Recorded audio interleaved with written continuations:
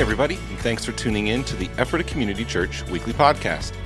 Conversation with our pastors and leaders meant to continue encouraging you to know God, know freedom, know purpose, and make a difference. Hi, Ephrata Community Church. It's me, Jim Ehrman, teaching pastor, and I am absolutely excited that Jamie Redcay is with me today. Hi, Jamie. Hey, thanks for having me. Oh, I wouldn't have it any other way. Jamie has kicked off our Advent series leading up to Christmas and has chosen a great topic of Emmanuel, God with us. But before we get there, Jamie, tell me a little bit about your family and how you ended up getting to ECC. Sorry, I guess I should have pre-gamed that with you, huh? Yeah, Come on. that's Tell me all about right. your family and how you landed We here. can go with the flow. I'm married to Jed Redcay. Yeah. And we have 3 children. We have 3 boys. We like to refer to them as the Rowdy Redcays. Yes, And- I've seen this in some of your own podcasts and stuff. Oh, yeah. They Blogs. have rightly earned that title, worked hard to earn it. And so we have 3 of them, 3 boys, Simeon, Titus, and Ezra. They're all very involved here at church. Probably seen them around here. Titus likes to walk around with the Bible on his head. Ezra is the one that's delivering coffees in the cafe. So probably many have seen him. I have Little witnessed blondie that. in there.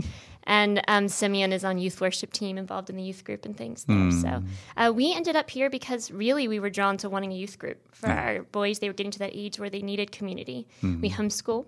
Yep. And we wanted them to have a larger church community where they had friends. So ECC provided that. We came to visit, and it's a drive for us. We actually don't live near here. Really? How far of a drive? We are 35 minutes away. Oh, yeah. Yeah, so it was early morning this morning to Yeah. get here. So it's worth the drive because they are loving it here. They are growing spiritually, being challenged spiritually, and building friendships that encourage them in their faith. So it's just priceless. It's worth I know. It's worth so worth the much, gas isn't money. it? Now, I'm going to ask you, like, when they're in their teenage years and they're going to every youth group event there is, We are we'll here a decide if lot. you're still thrilled. Oh, no, you are in that This phase? past week, we were here every day except for Saturday last week. So yeah, we're here a lot. Well, we're thrilled to have you. I mean, as a family, if you haven't gotten to know the Redcays, I highly recommend it. But I'm particularly thrilled that you've gotten invited to share to the whole community because you do carry a gift of, I've been able to witness it, seeing some of the work that you've done of not just having spiritual truths, but also understanding the human heart and how God gets truths into people. And so I want to talk a little bit about why did you choose the topic, Emmanuel, God with us? Like what, you were allowed to speak on anything. I don't want to remind you that. This is the time of year where Kevin invites different people he thinks who are carrying a message within them. You know, Barry was supposed to be last week. Some family issues came up. Kevin jumped in. Next week we have Joel Bomberger. You were placed in there. So you're carrying something, right? So why that topic when you could have picked anything? Well, he said finances, and I was like, no, that won't be it. But anyways, I took time to pray. When he invited me, for me, it was a big step out of my comfort zone because it's my church community, but it's a bigger group than I usually minister to. And so it took me more than a minute to pray through that. And so I just said, Lord, what do I say? And because at first I was like, well, I'm not sure I could say yes to this. And my husband was like, you're going to pray about this. Yeah, if I would have found out you were You're gonna pray about deliberating, I this. would have been the voice of the Holy Spirit for you. And so I spent some time praying, and the Lord really just started to give me a few words. And so the first words that I felt like he was saying was, tell them I see you. And I'm with them. And so I went for it. Then the next thing that I felt like he said was, he kept bringing to my mind was the words Hagar. So I started studying that story. And at first I was like, Hagar, that feels like an awkward story. I don't really want to do that. And so I ignored that for just a little bit, actually, transparently, and just kept thinking, well, God has given me a word, so I know I'm supposed to say yes. I'm going to share. God sees us. He's with us, which is a huge part of my message and heart. That's right. In the things I write and online. But as I opened the story and read Hagar finally, and I got towards the end, and Hagar says, you are the God who sees me. That's I was right. like, oh, my word, that's why. That's why God led me to that story. And so I knew that's what the message was going to be. Oh, yeah. Oh, now I have so many. Just hearing you gets me so excited. 2 things come to mind. Maybe I'll split them up. First one is many people have heard me share that the first 30 names of God in the Bible, he never gives us his name. He actually people name God because of something they experienced in God. They're almost all verbs. And her famous one, El Roy, the God who sees me, he ends up using that 6 more times for himself throughout the Old Testament. Now, granted, in our English Bibles, we translate it as God or something like that. But just the intimacy of, like, she identified a character trait in God that God said, you're right, and I'm going to make sure as I ask others to do things, I remind them I'm the God who sees them. And so I really appreciate that as I look at your message, just your movement through people who are facing adversity and just simply knowing they're seen is one of the most powerful, not just even delivered all the time immediately, right? Hagar still had to go back and serve, had all these things going on, but just to know you're seen in the midst of your struggle, such a huge thing. It's huge. And I hear that so often from people that I minister to. The big question that just constantly comes up is, but why? Why did God let this happen? And where is God in this, in the midst of this tragedy or this loss? And it's just a consistent theme that I hear and that believers wrestle with. And sometimes, people walk away from the Lord with that. And so it's so much my heart to say, God is with you. Like, he doesn't prevent these things from happening in our lives. And the Bible actually tells us we're going to suffer. There's going to be challenges, but we can trust in God who has already overcome the world. And he will be with us in these storms. And so that's my heart, is to just keep bringing that to the forefront when I talk with people. Oh, absolutely. I mean, many of you know that I was involved in anti-human trafficking. It's not good to say you were involved in human trafficking work. Things I've learned. I was involved in anti-human trafficking, and we were on what's called the trauma recovery end of that work. You can have the intervention, you can have the prevention.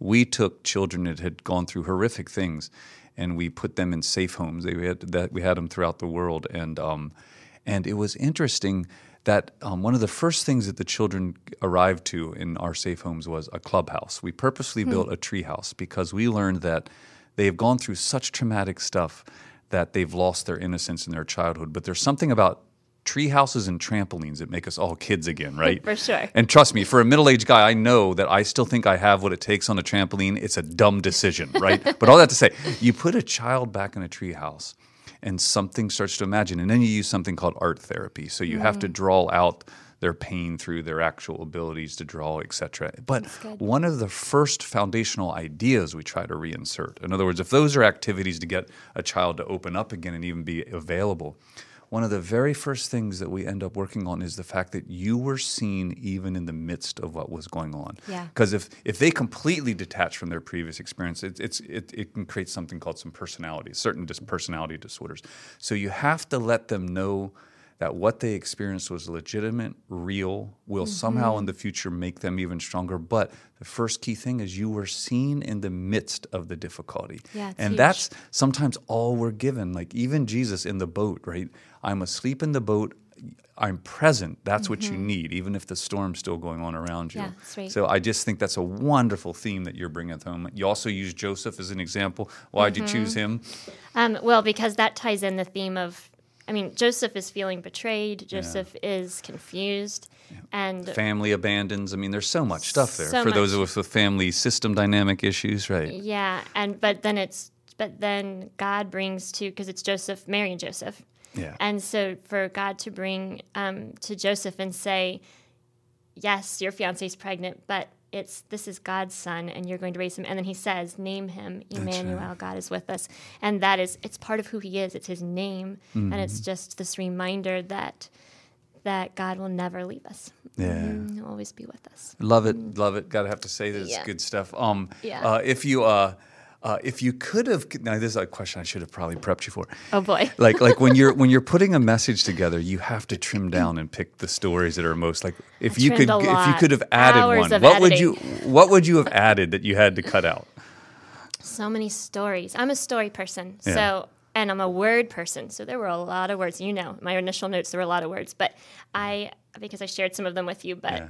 I had to trim so much out because I wanted to be respectful of that time frame that I have. Yeah. But other just personal stories, this journey of like stepping out and saying, okay, I'm going to share this message. And God has then given me so many opportunities to remind me that he sees me. And it's not something I felt like I've really ever struggled with. I've walked many grief journeys, but I have always had this sense that God was with me through it, and since I was a young girl. But in this last month, so many times God has reminded me of that. So one would be, I was meeting with Lydia Nyman. She has been mentoring me. She's a wonderful woman of God. And I was waiting to meet with her at a coffee shop. And I'm sitting on a couch, and this young lady walks over to me, and she says, "Hey, can I share something with you?" And I don't know her at all. And then she kind of dances this little like awkward of like she has a word from the Lord for me, but doesn't know if I'm a believer, if I'm going to accept that or whatever. And it was so sweet watching her go through this. But then she sits and she says, as soon as I walked through the door, God said to me, she brings me so much joy. And I just, my eyes filled with tears, because no one has ever done that before. A stranger just showed up and said, "I have a word for you." And she said, but I got in line to get my coffee, and I just kept hearing him say, "Tell her she brings me joy." And I was there preparing for this message, and I was sitting with Lydia to share what was on my heart and ask her advice. And so I was studying and preparing. And so for God to see me in the midst of preparing for a message about that God sees you was just this extra little hug in the midst of it. And then on top of that, my youngest son had an experience where he heard the voice of the Lord for the first time, like directly, knew it was God speaking to him. Ezra, he's 8, the one that works in the cafe. We were with Activate, YWAM Activate, Joel Baumberger was sharing, and they were asking if people needed prayer for anything, and he was having a lot of pain in his ears. And I think it was like a swimmery or thing from the beach. Anyways, it had been bothering him for a while, and so he raised his hand for prayer. And God touched it and healed his ears and took all the pain away. Oh, that's wonderful. And so while he's sitting, I said, why don't you talk to Jesus and see if he has anything else he wants to say to you? And so he sits down, and I look at him. We're just still worshiping and praying. I look down, and he's just like shaking his head, and he has tears just running down his cheeks. So I sat with him. I said, "Ezra, what's going on?" And he said, "I heard Jesus. He spoke to me." And I was like, "What did he say?" I said to him, "Jesus, there's just so much I want to tell you." And I heard him say, "Tell me everything." And Ezra just filled with tears, and he was like, he heard me and he spoke to me. Like, he sees me right now. And so I said, "Well, tell him everything." And he just was like going at it. Oh, man. And if anyone knows Ezra, they know he has no shortage of words. And so this was especially special to him because people tend to like, "Okay, Ezra, let's talk more later," because he just talks and talks.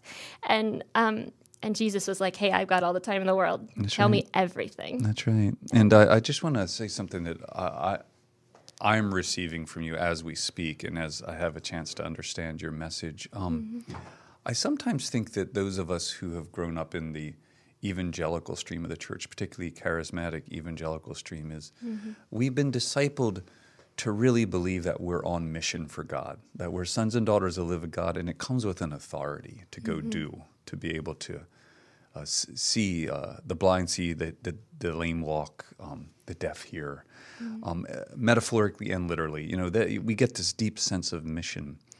But I sometimes pause and think that revelations around like, "I just want you to know that I see you," are considerably more intimate and personal, right? Yeah. They have to do with what I call the sustainability for the mission, because it's really easy to identify with this sense of mission that we have, particularly a great church like ours, where we're not only in general healthy and resourced, etc. We can do a lot of amazing mission. But one thing about your message, and I love where it's placed as we go into Advent, it reminds us that even in the moments where we don't see God at work, even in the moments where everything we believed isn't coming together, His promise is, "I am still present. I see you. I am with you in those moments." And I want to speak that into this season as well. Like, the beauty of the word Advent is coming or waiting. Many streams of the church celebrate it as, this is the time where we sit in our disappointments or our broken dreams or how we thought it was going to be but wasn't. Right. And we're reminded He is aware and He's coming. So what an encouraging word, right? Thank you. Yeah, I agree. Yeah, it's definitely the heart of the Father. Yeah, it's good stuff. Thrilled about it.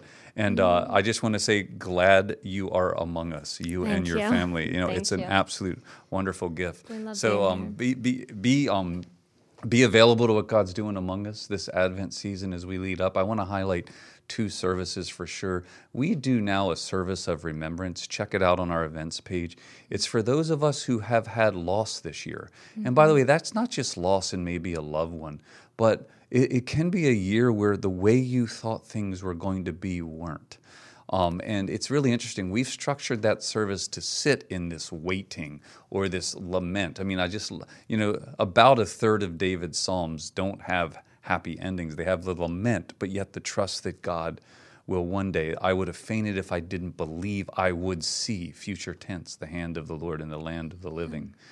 Come with us and spend time at that service of remembrance, just even mourning what wasn't this year and seeing what God does in our midst. And then, of course, we want to make sure that you feel welcome to be a part of our Christmas Eve services on the 23rd and 24th, and bring friends out. Jamie, any final words? God is with you. God sees you. Oh, good words, good words. Thank you for being with us. Love you, church. Yep, and have yourself a wonderful week, and we hope to see you soon.